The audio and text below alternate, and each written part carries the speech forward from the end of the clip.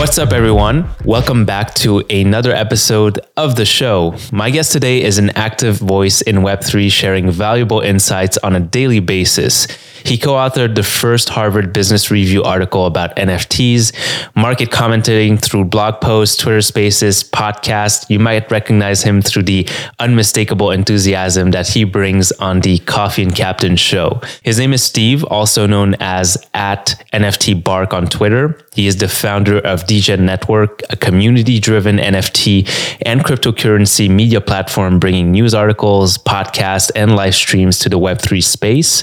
Hearing about Steve's journey and what he's working on is like a shot of adrenaline to the system. In this episode, we dive into his background, his previous corporate jobs, work-life balance, optimizing for happiness. We talk future-proof, Moonbird, obviously DGEN Network, Coffee and Captain, and much more. Excited to share this episode here with you today. So without further ado, please enjoy my convo with Steve. So you were going to give us like a little TLDR on the Moonbirds proof. I guess it's called Future Proof, right? Yeah. Well, Future Proof is on the 30th. And this was sort of the preview to Future Proof that they're giving to the community. Because the community was like, look, you dropped the CC0 thing on us. We were surprised. They felt like there was some lapses in the oddities communications, which I was actually okay with everything with oddities. I love the art. I love the way it went down. I love the trait match. And so their solution, which I appreciate, was they're like, we heard you. Before we give you a thing in 2 weeks, we want to give you a preview and have you ask questions and kind of answer some things that we can, which I think was like a really nice touch that they had. And I didn't expect anything, honestly. I was pretty, not that I didn't expect it from a positive perspective. I just, it's a preview. It's a high level preview. So like, what do you really expect out of that? But I thought Kevin and Justin knocked it out of the park. They acknowledged and kind of said, look, we get that we didn't do a great job communicating last time, but we want to make sure we acknowledge that up front, which I think was good because there was this elephant in the room. If they didn't address it, people would have said like, hey, what's going on here? But it was like just the right tone where it was like, we get it, we'll do better. Let's move on to the cool stuff. And then they moved on to the cool stuff. So tell us a bit more about that cool stuff. Yeah, High Rise, they talked out a little bit. So sort of like this all-in-one sort of Web3 platform, which I think will be really cool. They talked about it having sort of info, resources, information on there, and sort of a social component too, which was really cool because Web3 doesn't have this all-in-one platform. And kind of a key part of it was they said, they basically said, like, this is for the community to help iterate and figure out, which I think is cool. I love being able to, like, get early access to product and work on it. Yeah, beta test it. Yeah, like, I love being a beta tester. I love that I'm getting to test out other side land for Bored Ape. So similar to that, we're going to get to test it.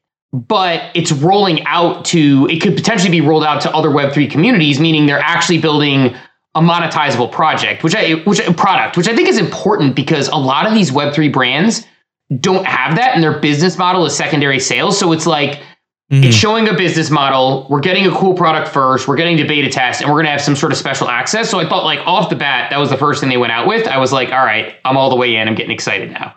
Very cool. I always heard people kind of like give some stipulation about that, like the fact that they're building the next Discord or like a combination of Twitter and Discord. And it does seem that they want to bring other communities into that. And it's not just something that's going to be for Moonbirds or for oddities or proof.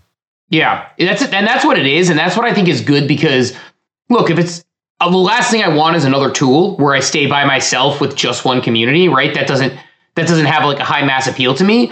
But if I can like sort of conjugate because I'm in a lot of communities. I'm in apes, I'm in doodles, I'm in moonbirds. Like I have all these ones that I really, really love.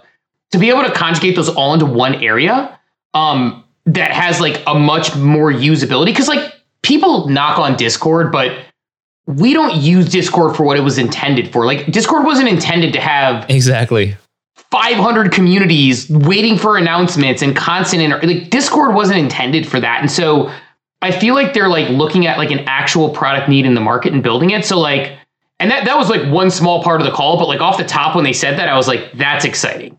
Yeah, that was cool. And knowing that Alexis Ohanian is, I guess like he's an advisor or like he's an investor in Proof, like I think his input will be very valuable for building any kind of social platform like he did with Reddit. Yeah, that's a great point. Actually, I hadn't thought about, but I think that's a really, really astute point, Martin, is that the fact that like Alexis will be advising on it means that like somebody who really knows this stuff, on top of like Kevin's background, obviously, is going to be working towards it. So it makes you have a high degree of confidence and success there. So that was cool. And then they talked about the birds, and it was really cool because you could hear their voice perk up when they said moonbirds, like not in an inorganic way. Like they got excited when they're like, oh, moonbirds, like we got exciting things coming from moonbirds. And it felt very, look, I'm like Justin in the sense that I get excited over everything, but you could hear Kevin go, like I'm a human version of a Labrador Retriever, and Justin's like my golden retriever counterpart. We even kind of look alike, which is weird.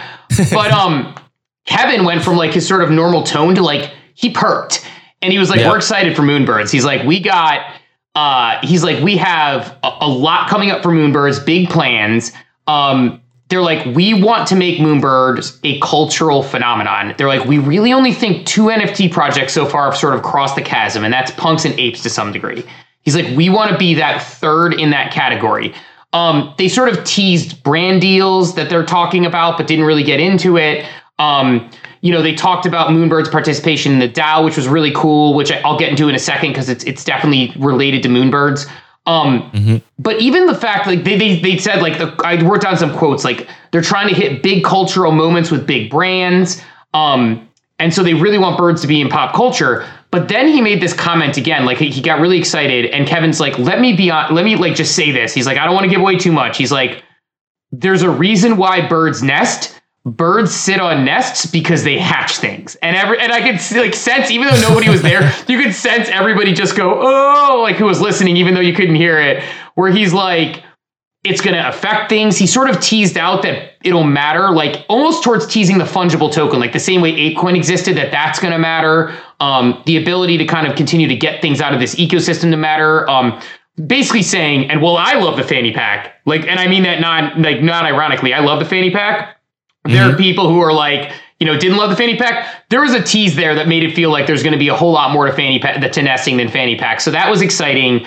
And yeah, then he got into the DAO, which made basically the effect of the DAO. And I actually asked a question on stage because I wanted to clarify, but it sounds like the DAO is essentially going to be this culmination of them using, yes, their money, which is how most DAOs are used. You use this pool of community money, but also their network, which I think is a key point, because look, who has a bigger network than, Kevin Rose and Justin, right? And Justin and them, and hire new people in to ensure that as Moonbirds and other community members put things into the DAO and proof members, it is a higher probability of success. It's sort of like when you go to Shark Tank and Mark Cuban invests in you or Kevin O'Leary invests in you. You don't just get their money, you get their network, you get their resources, you get their wisdom.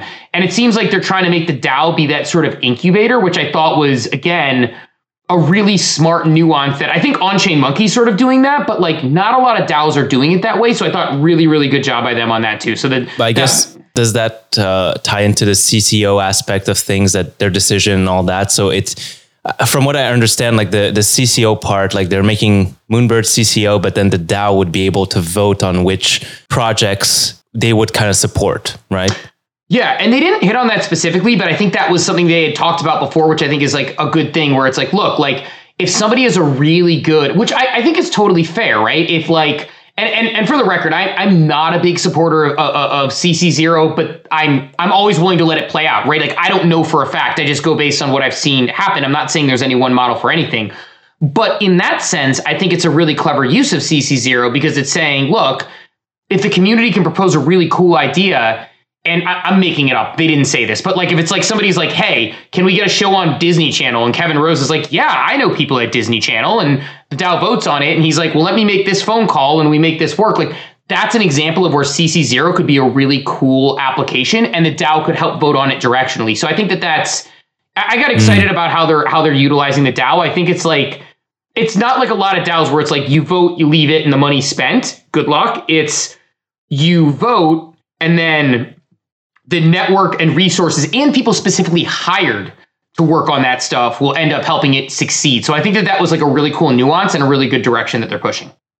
Yeah, 1,000%. And, it's something I was talking about. I was talking about DAOs with Abraham from Cadre Capital, which did like all the smart contract with Rickhouse DAO. And he's worked on other things too. Even the Proofer DAO, he's the one that developed it with his team. from Cautery Capital, and I was asking him like, what forms a good DAO, right? Like, what's a good structure for a DAO? And obviously, it's a very complicated question, but it does spark the question of like, who is? It's nice that everybody has the same amount of input, but then who's really qualified to make the decision?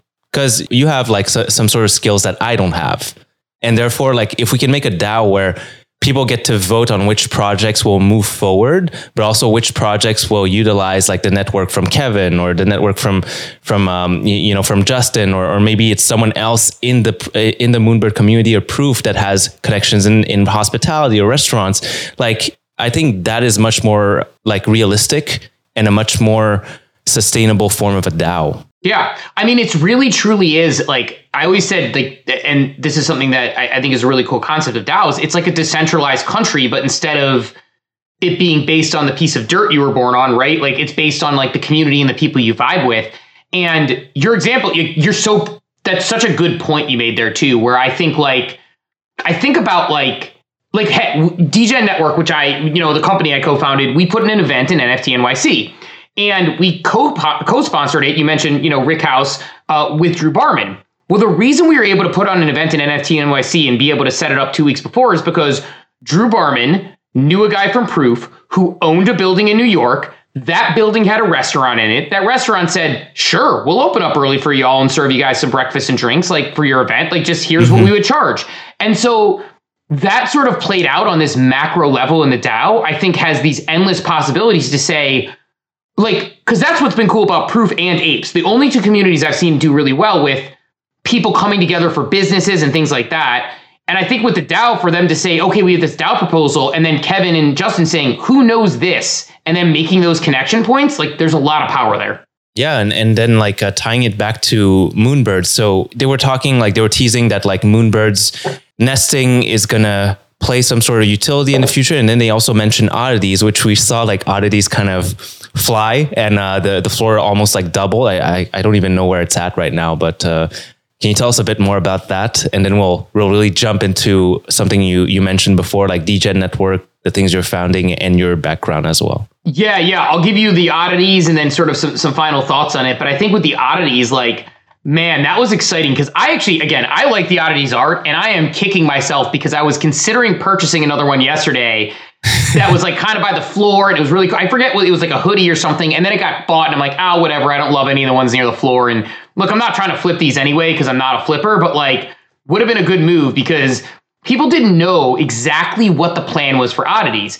And it was almost as if like Kevin and Justin acknowledged up front, like, look, oddities were going to be this fun drop. We love Gremplin. Who wouldn't want to own a piece of Gremplin art? Like, and again, I love the art.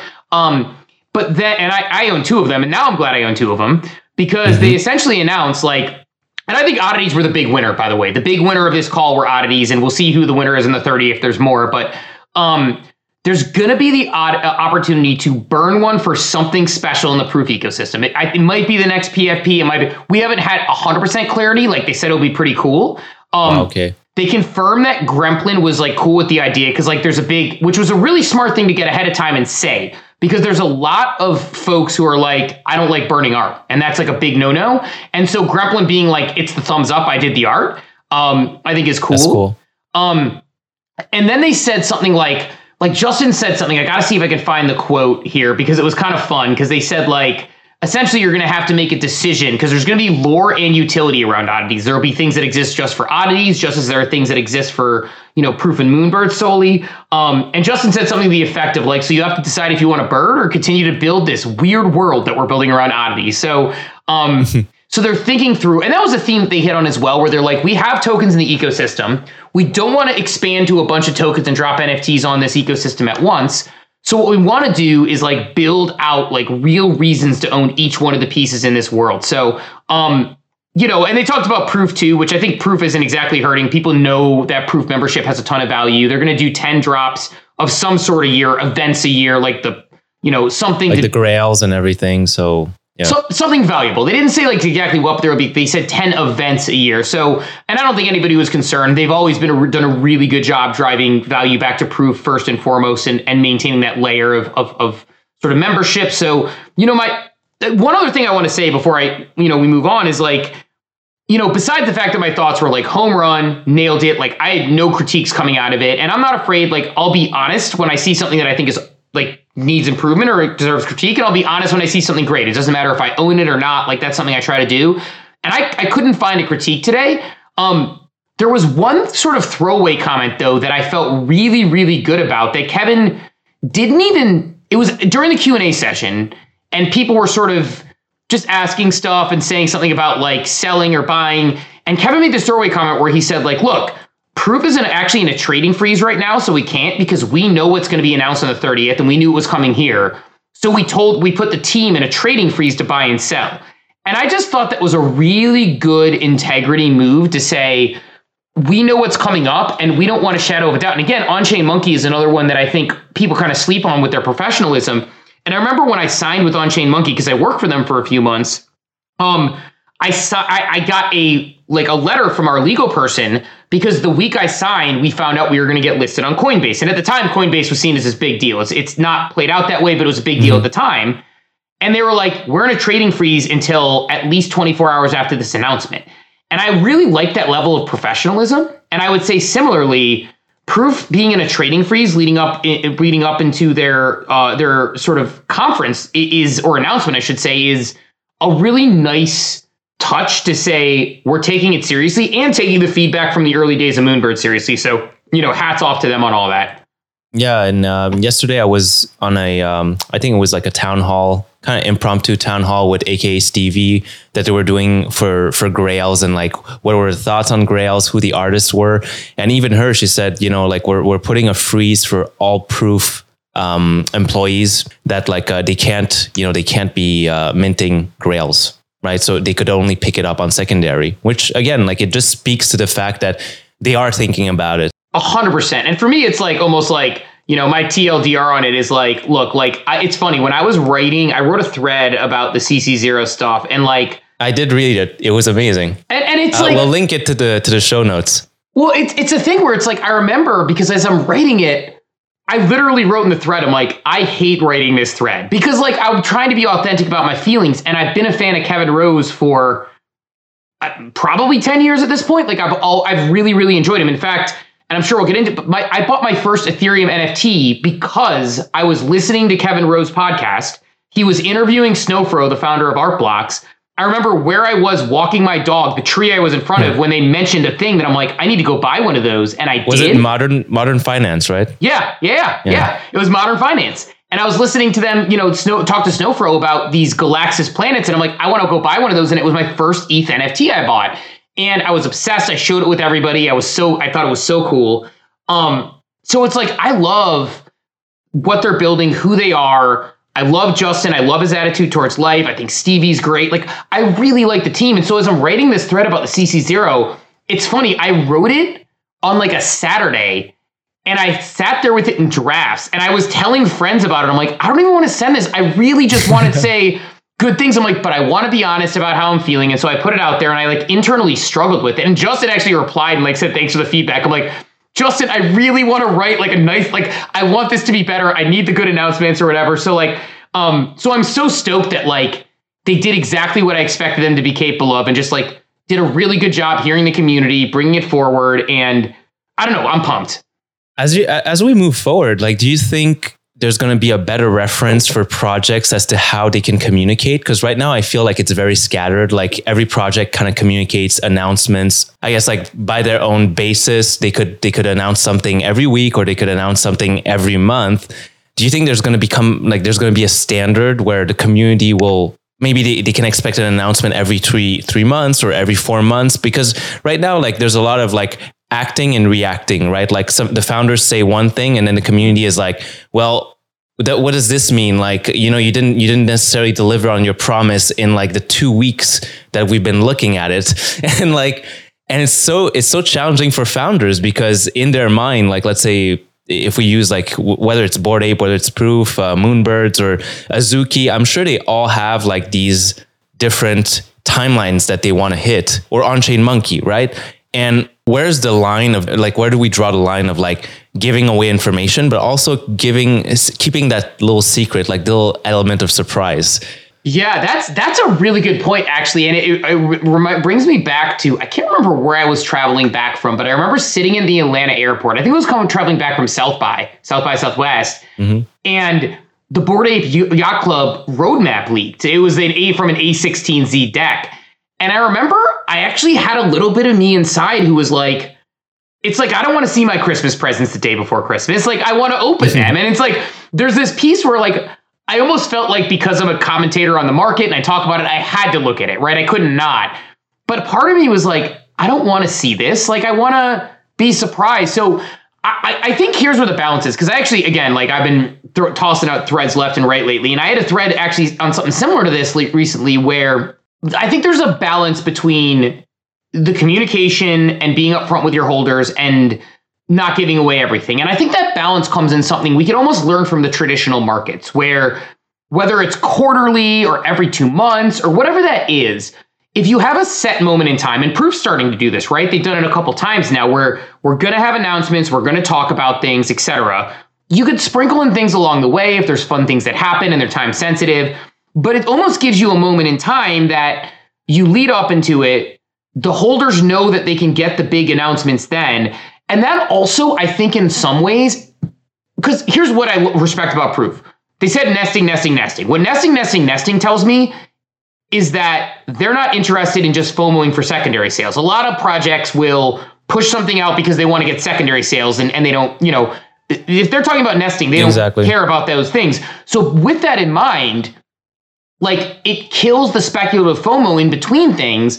Because again, some projects live on that and they want to get their secondary sales. But like with them pushing nesting, having these quarterly meetings makes a lot of sense because then, instead of someone saying, I heard that they're doing this and this is in the works, and then there's all this speculative trading. I mean, Other Side Land is a great example where we've seen Other Side Land spike 1 to 2 ETH in price multiple times and come back down because people are speculating and guessing things and there's, it's insider trading, then it doesn't happen. Well, then somebody's getting wrecked.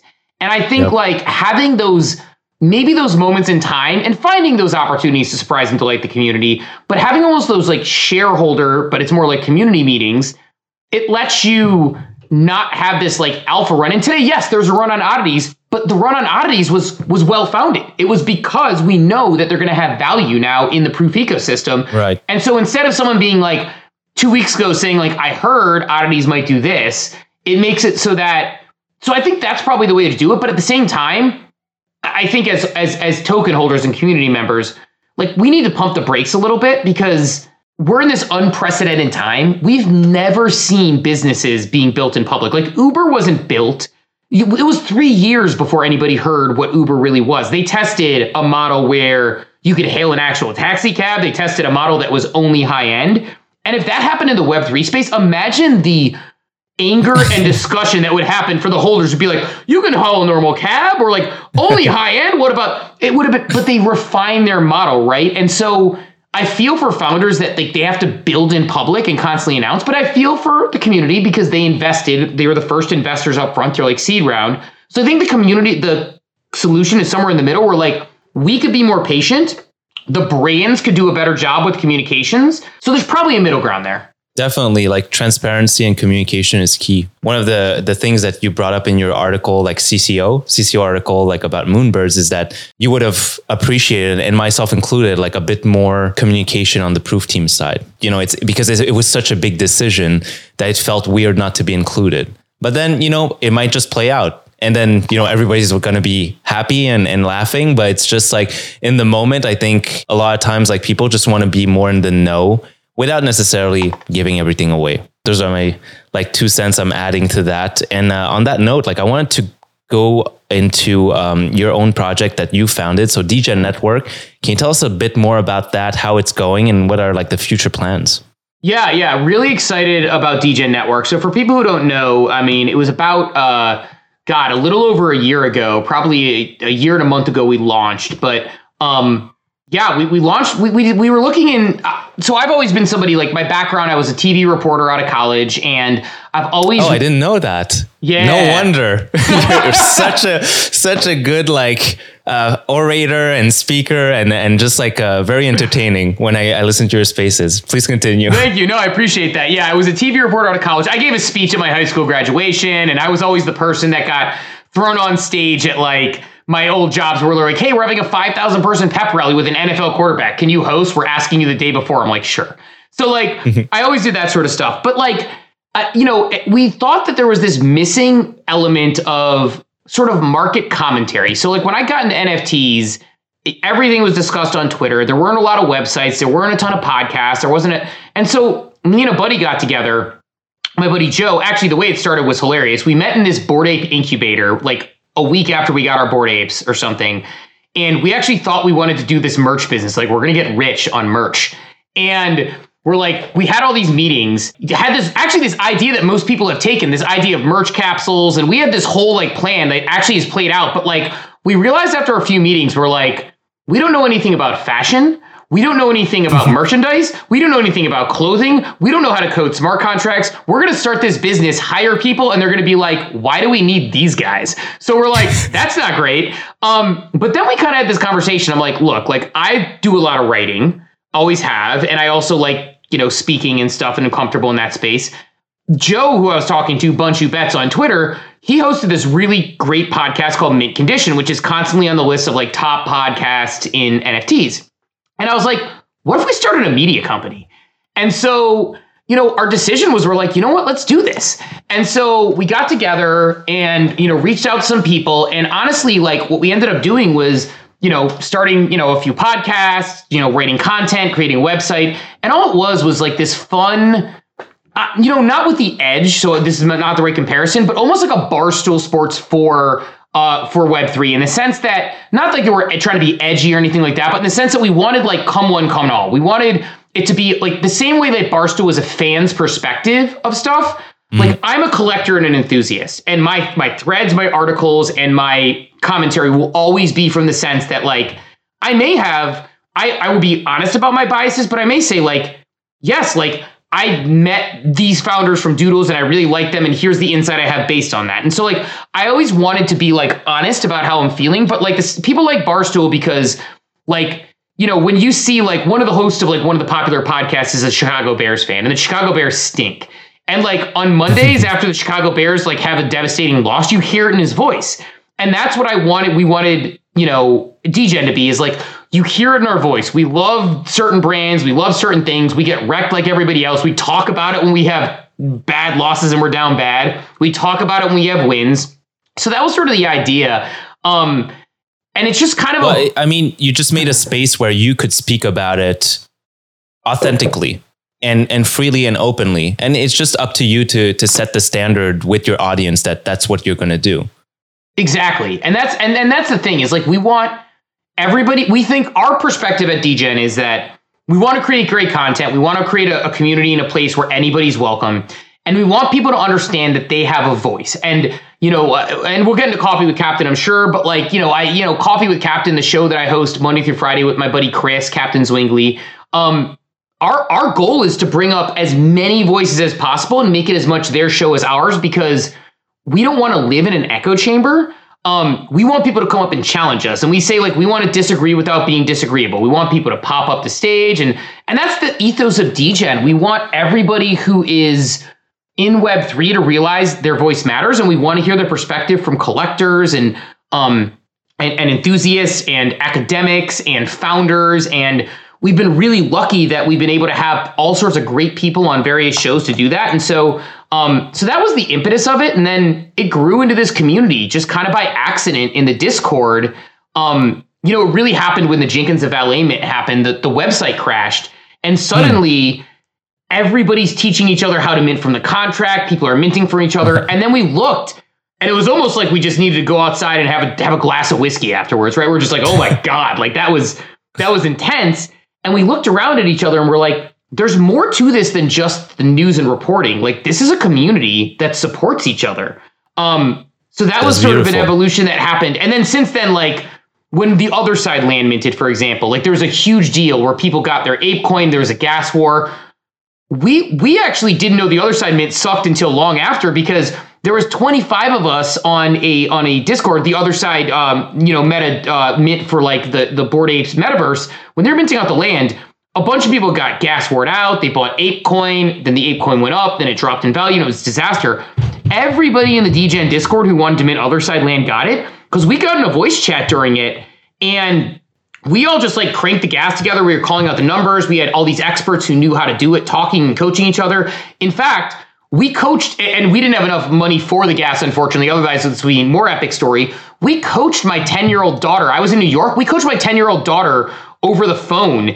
And if she had the gas, she would have minted. And she was playing in the gas. So it's like, became this community where everybody cares and helps about each other. We started buying bots that would help like people get the best information. We started putting daily recaps of the market in there. And suddenly we're like, hey, there's something kind of special here, where there's this community as well as this news and information thing coming together. And it was just like, it's hard to explain, but it's this special area in Web3 where like people legitimately are in it to win it together. They care about each other. It's like fun and it's engaging. We provide tools and information. It's not an alpha group, but I mean, I remember when we were I didn't mint goblins. I was at VCon, but it was like everybody in there minted goblins because they're like, hey, there's this free mint. We saw Mike Dudas was the first one to mint from the contract. Some of those people made like 9 ETH because they minted a free mint in the DGEN Network Discord. I minted too. But it was from the, like, we had a proof dinner at VCon, and then there was like this one guy that was like he was analyzing like some projects for proof, and he just did some stuff on the side, like for fun. He was like, I'm really looking into this Goblin Town thing. Like they're really doing funny stuff with their spaces. And he's like, just check it out, listen to it. And then I started listening to it and I was laughing. I was just like falling off my chair laughing. It was so funny. So I was like, well, why not get into it? And yeah, that's just side tangent. But it's funny, like it's all about timing in this market. You miss 1 day, 2 days, and it might be too late. Yeah, no, the VCon is a great example, because I was at VCon too, and like everyone in DGEN is talking about it, and I was like, I don't know, this is like an anonymous founder. I don't know if I want to get into it, but like I might have done it if I was home. Who knows if I would have, jumped into it. But yeah, like the Discord just turned into this cool place. So it's like we have this weird dual thing going on where it's like we have these shows, which really are community shows. Like when the Mint Condition goes live, which is one of our podcasts, the chat's going wild. B-Love and Julesy, this guy B-Love, who was like the voice of Supducks, when he goes live, the chat's going wild. It's participatory. Coffee with Captain, we have people coming up and talking on a regular basis at 8 a.m. We have founders that are awesome. Like we're going to have Alex Taub, who's actually the founder of Goblin Town Truth and Upstream, which is a DAO software. We're going to have him on next week. And it's like, we have this cool like thing building. So long story short, where it's going, I think from that perspective. So like we built like shows and communities and like this brand. We have partnerships and things coming up, which I'm excited. Can't announce yet, but we have a couple really cool partnerships coming up in the future. But we basically started deciding, we're like, you know what, like let's token gate this thing, because there is value. And actually our community, ironically, were the ones who were like, are you guys going to token gate? Because there's a lot of value here. like you think it's like the founders. And our plan, I mean, outside of possibly paying back for some of the money that we spent, we're not taking any money. Like we're not taking a paycheck out of it. We're like, yeah, you know what? If we token gate it, we can raise some funds. We don't care if we sell out, because we just want people here who want to be here. And then from there, we can take those funds and deploy them to like do IRL events, to add more value to the Discord, to give prizes for things. And we realized like, yeah, there's probably something there. So we decided in September of this year, 2022, we're going to launch a token and token gate the Discord, and nice. It'll be nice because it's like as much as like we want to keep DGEN humming, it's like I think the founders, like I guess I'll just say it out loud. It's like when we're spending like $1,000 each to split an event in NFT NYC, that's only sustainable for so long before you're like, okay, we either have to pull back on the events and just do this a little more later, or we need to figure out a way to like monetize in some other way. So that's kind of the direction we're going. It's this fine balance of like, what do you provide for free, and how do you actually make your project or your community valuable? Because it seems to me like being inside the Discord and being on Coffee and Captain and everything, you guys have a community that's already super solid. Like everyone's engaged, and kudos to you for building that, because it's not always easy. And you guys have been very good at being consistent every day. Like you say, Monday to Friday, like really hats off. Thanks. Yeah, no, it's funny because like, it's hilarious how like a lot of times like you build these things without even trying. It's like we weren't trying to build like this community that we were going to token gate. Like that was never in our initial early plans, right? Like we're like, well, we need a Discord. It's going to be a professional place where the writers meet and all this stuff. And then suddenly like jokes are flying. People are minting from the contract and we're like, oh, this is cool. And we're like, well, what if we bought a bot, or what if we bought this, or what if we, and next thing you know, we have like all these build up of value, and it became pretty cool. And the other thing we've tried to be transparent is like, none of us, like we're all docs. None of us are like trying to rug people, and we're a pretty professional team, or at least we try to be.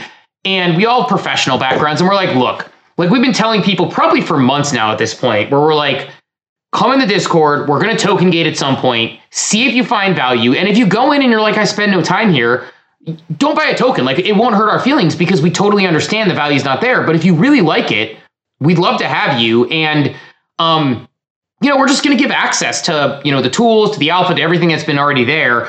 And even like, I think to some degree it's going to help us because I think, as a DGEN team, we do a lot of phone calls with a lot of people. And, like on Twitter, a lot of people reach out and they're like, hey, can I have, 30 minutes to talk about my project? And I love doing it. I've been doing it a lot. But it gets to a point where it's like, okay, maybe now I can focus, where it's like, I give office hours to DGEN, right? I mean, maybe on Sundays for 4 hours, I'm like, take these half-hour slots and book them, right? And prioritize if you've been there. Kind of Zeneca style. Yeah. And because there is... I totally like didn't realize it again. One of our co-founders, Web3 Morgan, she's one of there's like 50 Morgans in Web3, but her name is Web3 Morgan on Twitter. But she was there at Amaury. Was it the NYC place, like Amaury Margo, or okay? Yeah. Oh yeah. And she's great. And she's like a great friend of mine. Her and I actually have a very sibling-like relationship. Like we actually have thought about getting a DNA test at times. Cause like we bust each other's chops, and it's very strange. We have like similar thoughts. But yeah, like, I mean, she's like somebody who's helped get us like super organized and helped kind of like set us on a path, I think, too, is bringing her on because she's effectively become our COO. And, it's helped kind of like push us in the right direction. So that's been another good add as well. And it's funny, she was at VCon though, and she made this comment to me where she's like, because I just like, I'm just a happy-go-lucky guy who likes to talk to people. And she's like, Steve, you know a lot of people. Like, you always know people in Web3. I'm like, no, I don't. And she's like, no, Steve, yeah, you do. She's like, we can't go to like an event without you saying hi to like 50 people and getting excited. And like, but that also made me realize that along the way, I've been doing things like, people with coffee with Captain have reached out to me and they've been like, hey, I'm doing this project and here's what I'm thinking. And I'm like, oh, let me connect you to the founder of this major project. And to me, it's second nature. Cause I'm like, how could I like, there's networking and there's net weaving. And I'm like, how can I net weave to help this person be successful because they have a cool idea and they're looking for this thing. Like, let's make that connection. And I'll be the connector. And I never asked for money, or I just want to do it. Right. And I realized like, oh, there's value in that. And like, you don't really think about it when you're doing it day to day.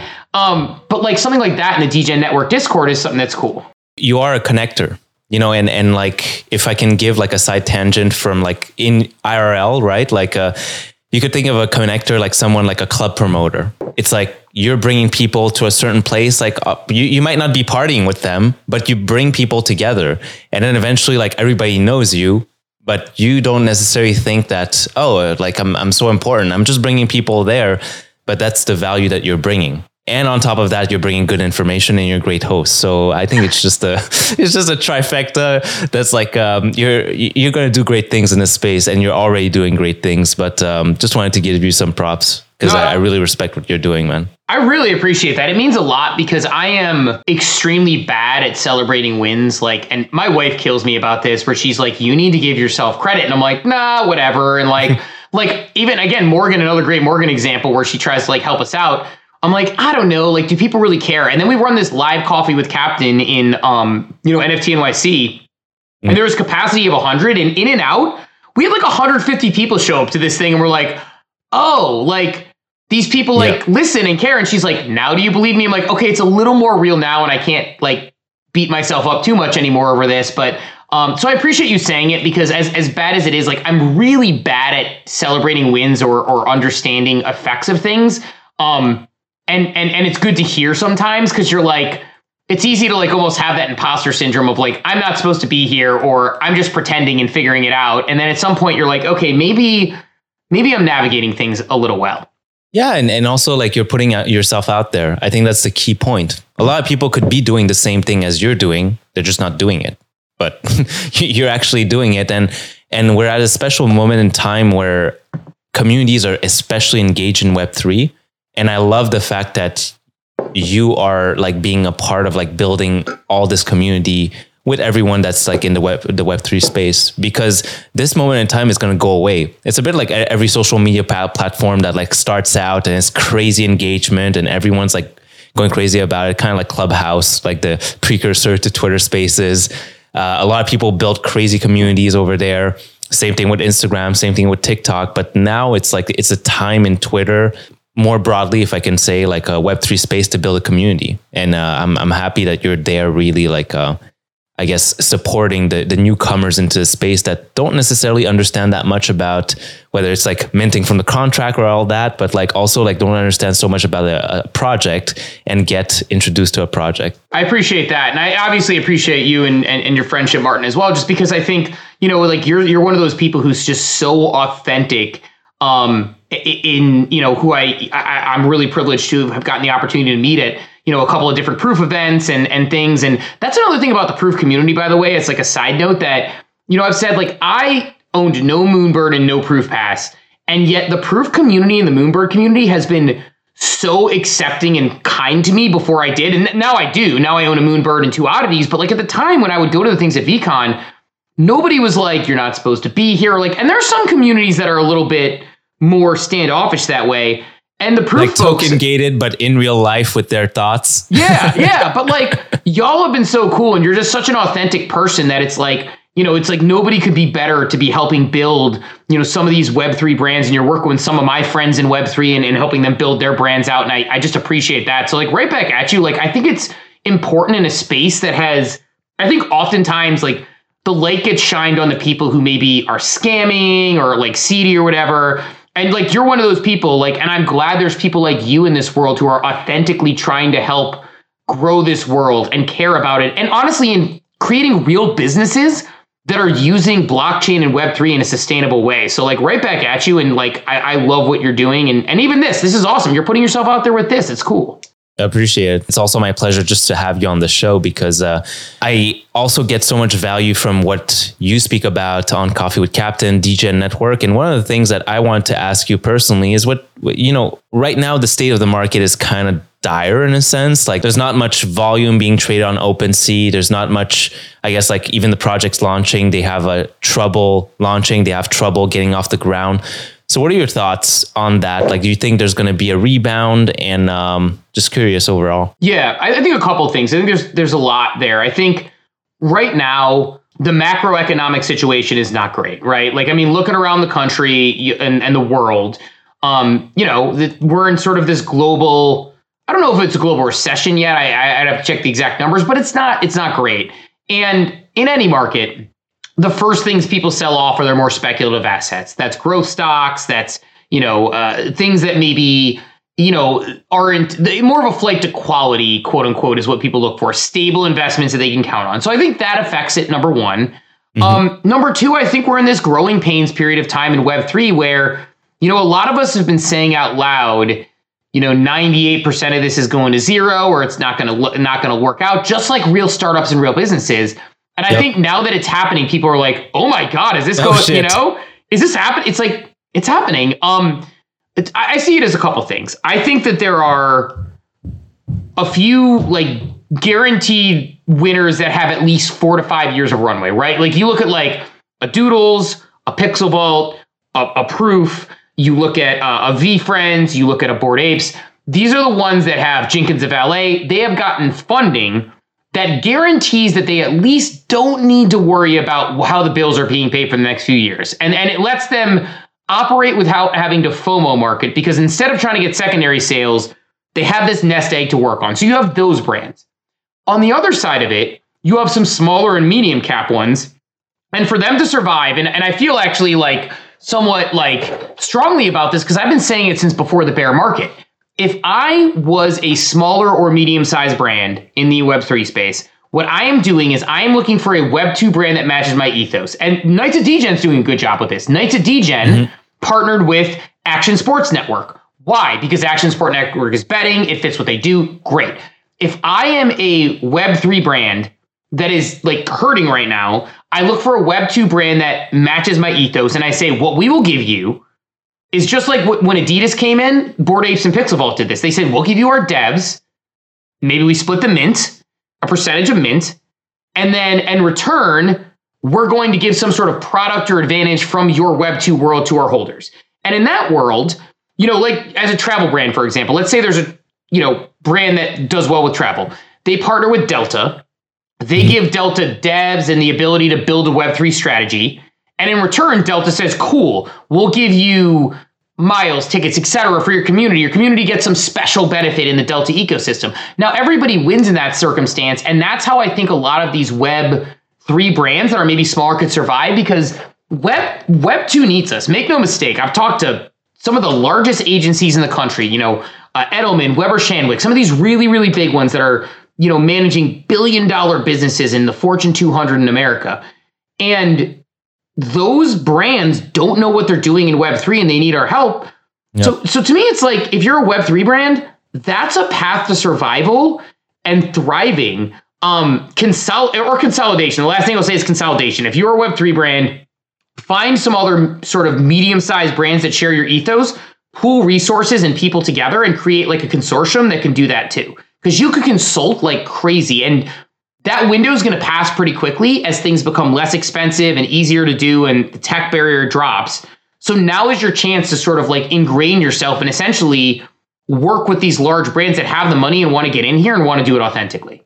Yeah. And I guess like the point I would add to that is that what's your ambition as a project too? Because there is like this, I guess, you know, we've been accustomed to projects like minting out like last year and all that stuff, like even projects that had no substantial value behind them and it would just mint out. And then you could raise like 500K, $1 million, all that stuff. I think those days are over. You know, it's a more mature market and people know what they're looking for. They know the red flags. And it's up to the founders to either really define the value well. So what do you get with this membership? What do you get with this token? Or like you said, which I love this idea, is like partner up with a brand from Web2 that already has a substantial business where you can add to that. Yeah. Yeah. I mean, the time is coming because, I mean, you look at like a brand like Starbucks coming into Web3, that's huge. And again, just, you know, humble brag for my friends, because I get so proud of my friends. I'm that person who gets like more pumped up for my friends than my own accomplishments, because like I'm embarrassed to talk about if I do something well, but like I love talking about my cheer friends. Others up. That's awesome. Yeah, it makes me more excited. I mean, Joe Bunchu Bets, he co-founded the company that is bringing Starbucks into Web3. Like him and my buddy Adam. No, that's awesome. Yeah, so Starbucks is coming to Web3. Adam Brotman, him and I became friends early on in the Ape community, and I just knew him as this Ape PFP. And then I find out he was the chief digital officer at Starbucks. So like the mobile payments and loyalty platform that everyone uses for Starbucks, that's Adam. And so he's close personal friends with like Howard Schultz and all that group, and he knows everybody in the Starbucks ecosystem. And him and Joe co-founded a company with a couple other people that is Starbucks is then using to create their NFTs.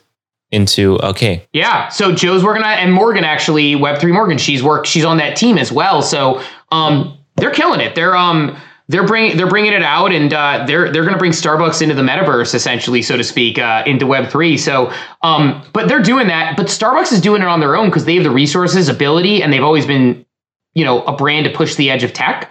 With Adam at the helm of that, and now they get to do that. So, like, if they're coming in. And Nike acquired Artifact, and Adidas is starting to play around, and now Gucci is, you know, messing around.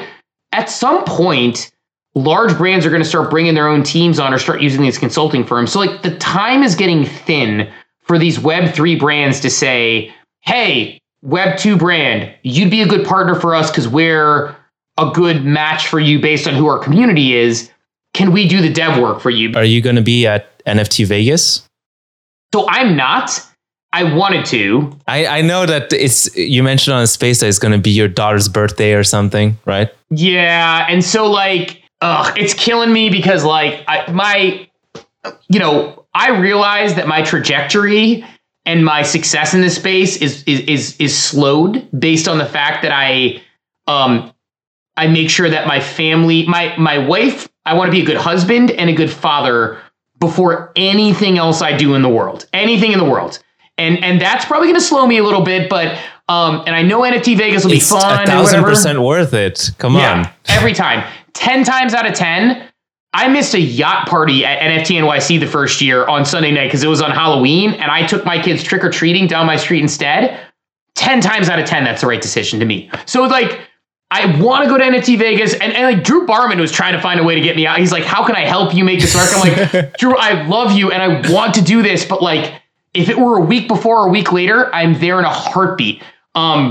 I just can't swing it. I just can't swing it with my daughter's birthday. I respect that. Like you have your priorities, and you will not you will not waver from them. Yeah, it's not a thing where it's like a lot of people say like, oh, I want to hang out with, the guys, but my, it's the old wife is our anniversary. It's not like that. Like, this is 1,000% my choice. And what I did try to think about though, like, and sincerely, is I'm a big... You wanted to bring them along.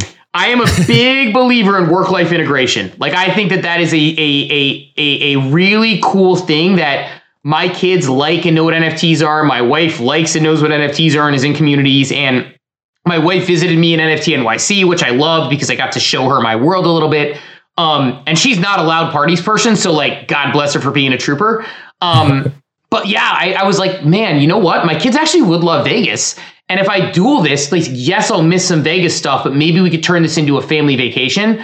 But with school and stuff, it just couldn't work. And I was like, it's like, I think there's testing that week or something. And so like that would have been, because I'll pull them out of school because I'm a believer in experiences and stuff. So we thought about, can we bring the kids along for the ride? But it's just not going to work. And how did you bring them along into the Web3 journey? How did you onboard them?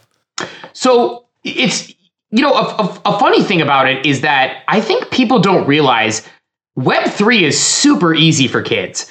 My 10-year-old and my 8-year-old, like, people are like, oh, are these metaverses going to work? It's a digital thing. My 10-year-old, my 8-year-old come home every day after school or right now over the summer. They call their friends on FaceTime, but they're not actually FaceTime because their friends can't see them. It's just a chat. And they boot up Minecraft and Roblox and they play for hours. And they know digital goods and that they care about that stuff more than they care about physical stuff. Their favorite, like, they do chores around the house. I can get them to clean their rooms, to earn money, to get them a Roblox gift card to buy like a regular Roblox subscription so they could spend digital money on digital things.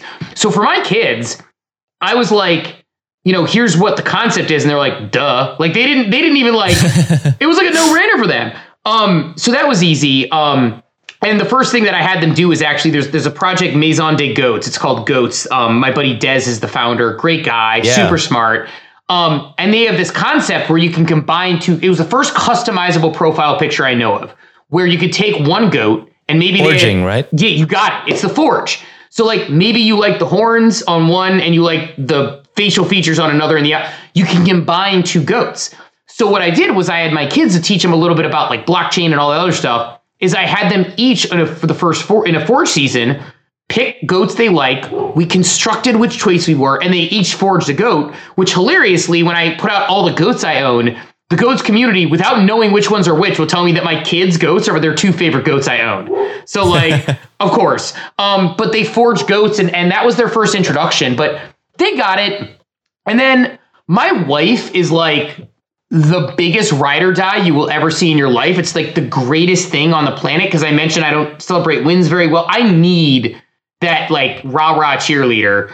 And my wife, like, we've always been like, we'll find a way. Happiness is the ROI. So like, when I got a reporter job, she had a really good job in Columbus, Ohio. And I got my first reporter job in Washington State. And she's like, all right, like, let's throw the cats in the car and drive 3,000 miles because this is our thing. And then I had a really good job in Washington, and she was unhappy. And I was like, in the middle of the recession, no less, in like 2009, I was like, all right, well, you're unhappy. Let's throw the cats in the car and drive back because I want you to be happy. And so she's really supportive. And so like, I remember when I bought my Bored Ape, actually it's funny. Like I bought a Bored Ape for $1,000. I paid 0.3 for it on secondary market. And our friends looked at her and they're like, how do you feel about that? And she's like, well, I trust him and, I'm not going to like tell him not to do it. Like he does his research. Like she's like, this is my husband who, when he was deciding what type of dog we were going to get, I had a color coded spreadsheet to decide what type of dog we were going to get with the grades and like criteria. She's like, so he's probably done his research. And she's like, plus I'm not going to tell him what to do. And then when it was worth $5,000, the same friends are like over hanging out and they're like, so you're going to make him sell it? She's like, no, I'm going to make him sell it. And like, I mean, it's like, again, it's my husband. I'm going to believe what he's doing. Then probably around November last year, those same friends are like, so tell me, how do we get into NFTs? So like, so she's like super supportive, always has been. And like, she was always interested. And her first NFT was probably a GOAT as well, just because it's a community we've been super into. And really love the people there. They're so supportive. I send all my new friends to GOATs because they're great at onboarding and love everybody. So yeah, it's such a vibrant community. It's so awesome to hear the way that your relationship has worked out and still like working that way, because we need to find someone that trusts the decision that we make, and also we have to be there for them when they're not necessarily feeling good or they're not necessarily happy. We have to be willing to do the sacrifice of, for example, you moved back to Ohio because she was not happy in Washington. Yeah, I mean, again, like she's sort of like in a spot where like, like she, like her and I, like even a couple of years ago, she was kicking ass. She was working for a public relations firm in downtown, and she was doing a great job. She's on this upward trajectory. They love her, but she's like not home at a decent hour. So like she would be out of the morning before the kids got on the bus. She would be back after the kids were off the bus. Like I'd be like starting dinner, or maybe she would make dinner, whatever it was. And then like she'd get home at like 6, 7 o'clock and never see anybody. Kids do bed. And I was like, like, I want you to be happy. So if your career, like this part of your career is important, don't do anything. But I was like, I've been doing the math, and you could just leave your job and we could make this work. Like we'd have to make some sacrifices, but like you could leave your job. And she was like, okay, maybe I don't. And she did.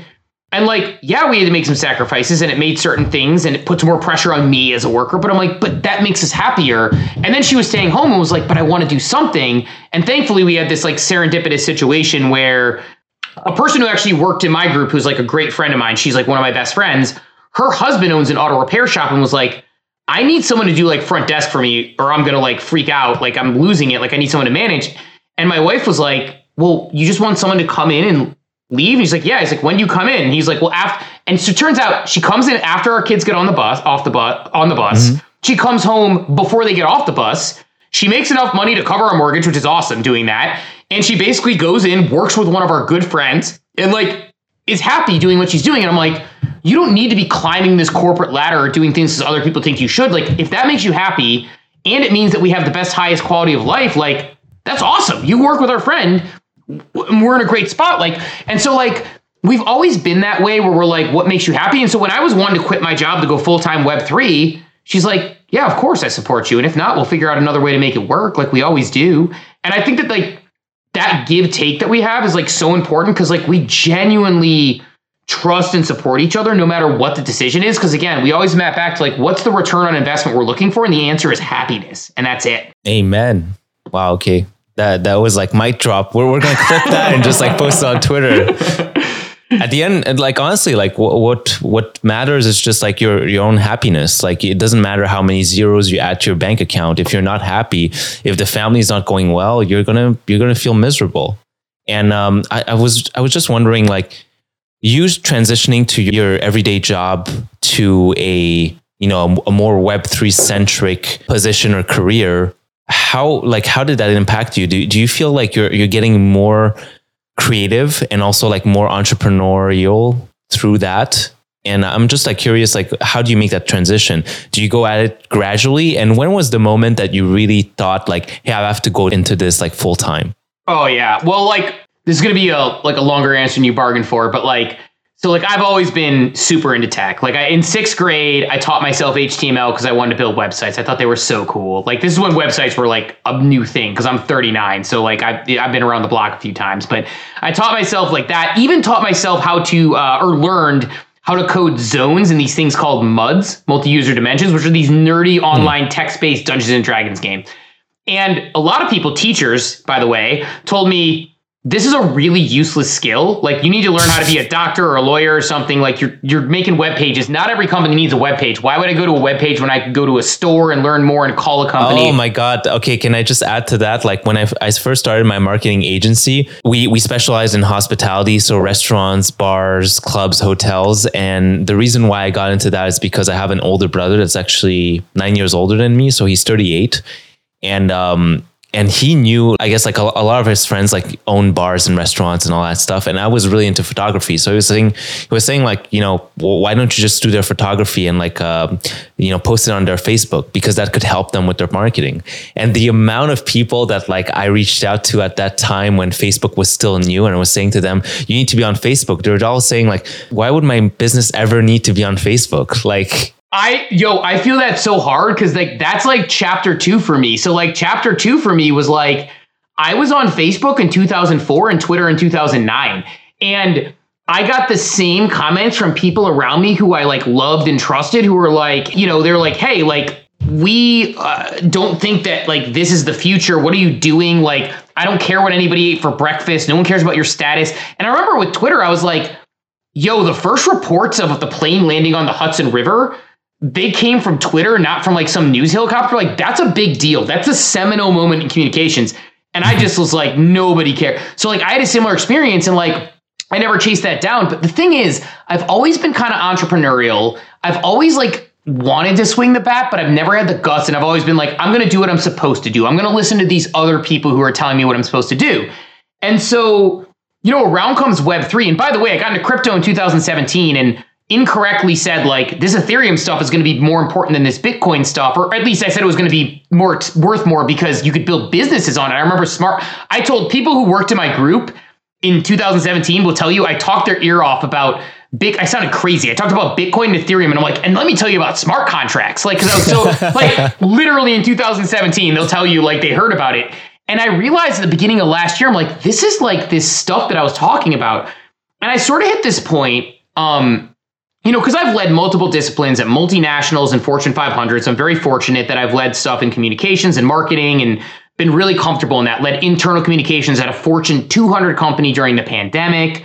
So that was like challenging but rewarding. Led PR for a Fortune 500, led PR for like a multinational. And so like I got to do a lot of really cool stuff, but like this was it for me. And I'm like, you know what? I'm secure enough in my career that I feel like if I leave, first of all, when I left, I worked for Progressive Insurance for 9 years. When I left there, the CEO sent me an email that was like, no. And like the CHRO sent me a text that night and said, let me know when you're ready to come back. So like, I'm like, okay, I feel good about that.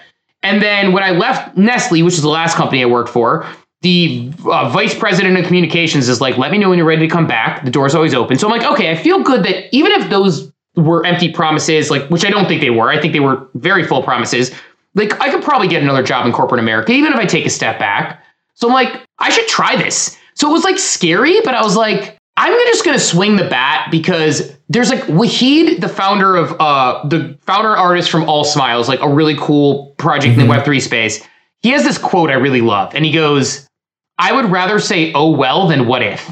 And that really kind of stuck with me. I was like, you know what? Like, let's say, oh, well, instead of what if. If this doesn't work and I fall on my face, whatever. But I at least want to try. And like, honestly, like, I don't know if I can ever, maybe I will. I don't know if I could ever go back to a corporate life. I didn't know I could be like this level of happy doing what I'm doing. It's stressful. It's hard. It's got its ups. It's got its downs. But like, it's like you jumped over the fence. There's no going back now. You're like, you saw like, you saw what you saw, the level of happiness that you have. Yeah. Like that's a good way to put it. It's like I jumped over the fence and I was like, I can design my own world. Like I wake up every day and I do 2 hours, sometimes 4 hours if we're cooking, a morning show. I consult on brands and advise on projects for like NFT in that world. I have a project I will announce soon I can't talk about, which is nothing to do with like an NFT project, but it's like related to Web3, which is like the biggest opportunity I've ever had in my life. And that's a thing. And like, I apologize for being cagey. I really need to like get my act in order so I can announce it. And so I've been working on all these really cool things. And like, I think the point I realized it, to answer like kind of your initial question, was like, and again, this is like, I feel so weird like talking about like the things I do, but like I co-authored the first Harvard Business Review article on NFTs. And I remember when I wrote that with like my co-author Scott, and it got so well received in the community, people outside of the community, and I started hearing things like New York Times, like Ezra Klein, Britt mentioning it on his podcast, who's like this major like thought leader, and like all these people referencing it in these worlds and like saying my name about my article, and I'm like, I should be doing that full time. If these people who I respect and think are the greatest thing in the world are like saying that, they're pointing to my article as like the source. Even before, funny story, before I left Nestle, the week I was leaving Nestle, they didn't know the person who didn't know I was leaving from Vevey, Switzerland, where the headquarters is, sends me an email and they're like, hey, we just realized you work for us and you wrote this article on NFTs. Like, any chance we could talk about it? I'm like, I'll come back, but I'm leaving. It's just about trying stuff. Like, you don't know what you like until you actually get a taste of it. And I think a lot of times, like when people think about entrepreneurship, they think about it like as going all in at once. No, it's not necessarily going all in at once. It's just like trying stuff out. Like, you were writing stuff way before you quit your job. And then you saw like the reactions from the people and you're like, hey, what if I did this? And it's not just like this Hail Mary, like, hey, I'll just like burn the boats and like no looking back and let me just start my business, or let me just go blindly into Web3. Like, you already dabble into it. Knowing your background from television, you have charisma, you know how to talk. And so that is a powerful tool that you can combine with your curiosity to learn, which you absolutely do have. If you were building MUDs, like I think that is a precursor to what you're going to be interested in the future. You're always going to be at the edge, and people want to learn from the people that are at the edge of any kind of new emerging technologies. Well, like, I think like I had this inclination that people just really like hearing people who are excited about stuff talk about the stuff they're excited about. At least I do. Like, I can listen to somebody talk about, the mechanics behind garbage trucks. If they're so excited about it, I'm like, dude, that's so cool. I legitimately like, I always used to listen to Gary Vaynerchuk talk about, like, if you like Thundercats, go do a Thundercats podcast. If you like, he's like, maybe you'll make less money, but like, you'll be happy. And I was like, yeah, but I like my corporate job and my benefits. And I got comfortable, and comfort is like a scary thing. And I realized, like, I'm like, oh, I know what he means now, because I mean, at least at the moment, like, I'm not making more money than I was making at a corporate job leading communications for like multinational brands, but like, I'm so much happier. And like, I'm like, I could never go back, and maybe it'll pay off long term. But like, even if it doesn't, like, I get to like part of my job today, like we just talked about the proof thing, to do my job effectively. I had so my day today was, I did coffee with Captain from 8 to 10. Then I had a 10 o'clock call with a brand, Clubhouse Archives, I'm working with as their chief culture officer to help them drive that forward, like working with them part-time, right? So I did that. Then I had a call with my friend who's doing Fan Control Football League stuff for some stuff we might do with them for DGEN we're talking about.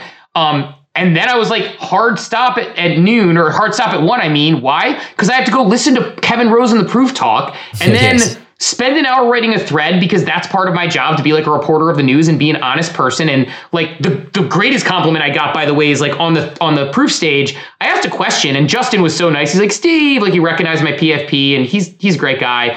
And then I like was getting ready to step off stage because they were on limited time. I'm like, I don't want to suck up too much time. Thanks, y'all. I'll bounce. And he's like, wait, Steve, before you leave, we really appreciate your threads, and we even pass them around in our own personal Slack. So thanks for like criticizing where we need it, but also giving credit. And I was like, wow, that like made my year. So like, it's like, that's my job. And now I'm talking to you. And like, this is, and then I'm going to jump onto a space after this. And then tonight there's a space with a night. So I'm working more hours, right? There's a space tonight, a DGEN one. I'm working more hours, but it's the greatest time of my life. And I love it so much. And I'm so happy. And like, but you're having engaging conversations. Like that's the beautiful stuff that got me hooked on Web3 as well, is that I get to connect with people that are super passionate about the space. And as much as like, we like to think as ourselves as like, oh, we went there like a little bit earlier than someone else, or we like that person was older into the space, like they were there in 2017 or 18 or whatever. Like at the end of the day, it's still very early, and we're just super curious about what everybody has to say. So that's why I also say to a lot of people, is just like, if you want to ask something, if you want to be engaged in the community, just reach out and just go to the spaces and go to Coffee and Captain, like raise your hand, be on stage. Like that's what we want to hear. What makes me so happy about Coffee with Captain, because that was cool, because Coffee with Captain's hilarious, because like... Do you drink coffee? Oh, I drink so much coffee. Way too much coffee. I'm a coffeeaholic. I'm actually probably going to be in a cranky mood in the next couple of months, because at some point I'm going to take at least a couple of weeks off coffee. I'll go to green tea and like switch down, which is like greatly reducing my caffeine intake because I drink too much. But, like how much? Ooh, okay. So like I'll drink, the problem is I don't know how many cups it is, but like there's these Contigo mugs that are like the mega, not like pretty big size Contigo mug. And I'll go through like 2 of those a day, sometimes with cold brew. Like I'll have one in the morning, one in the afternoon. Sometimes I even have a pick me up after that. Like I am way too deep into the coffee, but I love it. And I only drink my coffee black. Like I don't put anything in it. Yes, sir. Sometimes I'll put cinnamon in it, like a little bit, like not in my coffee, but like when I make a cold brew, I'll put a little bit of cinnamon in the cold brew mix that it sinks overnight. And it has like just a slight hint of like a nice rich flavor to it. But most of the time it's like just completely black. It's funny because like the people that have such a high energy as you, like a lot of people that ask, like, do you drink coffee? They're like, no, I'm just naturally like that. But I'm sure you're naturally very high energy, but I just wanted to know. So you were going to say something about Coffee and Captain, something you're really excited about. Oh yeah, no, it's the thing at Coffee with Captain. There's like 2 things. Like, well, the funny part is like how it started is like Captain. He's just like one of my DGEN co-founders, and he was like, you know what? Like, there's no morning talk space that like is really like intelligent, high level thought where we really bring people on to be like kind, and it's not like pumping, and it's not like gimmicky. It's just like, you know, quick piece. Like it just didn't exist. And when he started in December, I wasn't even actually his co-host. I just showed up to support him. And there was like 9 people in the space, like for like the first like 2 months or something. And he kept inviting me up to speak. And I joke around that like, I'm like the feral cat that he kept feeding. And then eventually like he decided to just have me be co-host to the show because like I just never went away and he just adopted me. And then like it became a thing. And like before you know it, it went from like 9 people. And by the way, there's a lesson there that I think anybody can learn, which is like consistency matters. Monday through Friday since December, we've missed 0 shows. Even when he went on a cruise in Europe and I had to host and get guest co-host, we did it. When I've been out of town, when my dad passed away and I couldn't do it, he hosts it. It just happens Monday through Friday, always, like no excuses. NFT NYC, those shows are hilarious. I sound like death. I was out until 3 a.m. I have no voice, and we wake up. I remember I opened my mouth the first time just to talk, and Bunshu under the DGEN network handle just starts laughing because like I sound terrible. But we play through the pain and we make it happen because we see it as a job. Like when we were at VCon, we did it through breakfast on the walk to the stadium. Like, and it's crazy because we went from 9 people to like now it's like we can expect to have a minimum 100 and more. Yeah, a minimum of 150 in a morning at our peak time. Usually 200 plus at our peak time, and usually 500 to 1,000 in and out. And that's a normal day. But like for the other side, man, I mean, we have like 12,000 people in and out, you know, all day on that one. So it's like, and if you think about it, like picturing talking in front of an auditorium of like 200 people, that's like a theater, you know? So like that part's cool. And then I just get excited about the fact that like people see it as a safe space. And that makes me really happy is that like our big thing is we say disagree without being disagreeable. And people come up and like just today alone, it was great. We had a space and I was talking about Gary and how I like VFriends. And someone had a counterpoint of view with some VFriends thoughts. And she had no problem coming up, giving the perspective and pushing it out. And I thanked her and I said I'd do more research and I wanted to look into more because I think changing your mind is a strength, not a weakness, if there's good reason.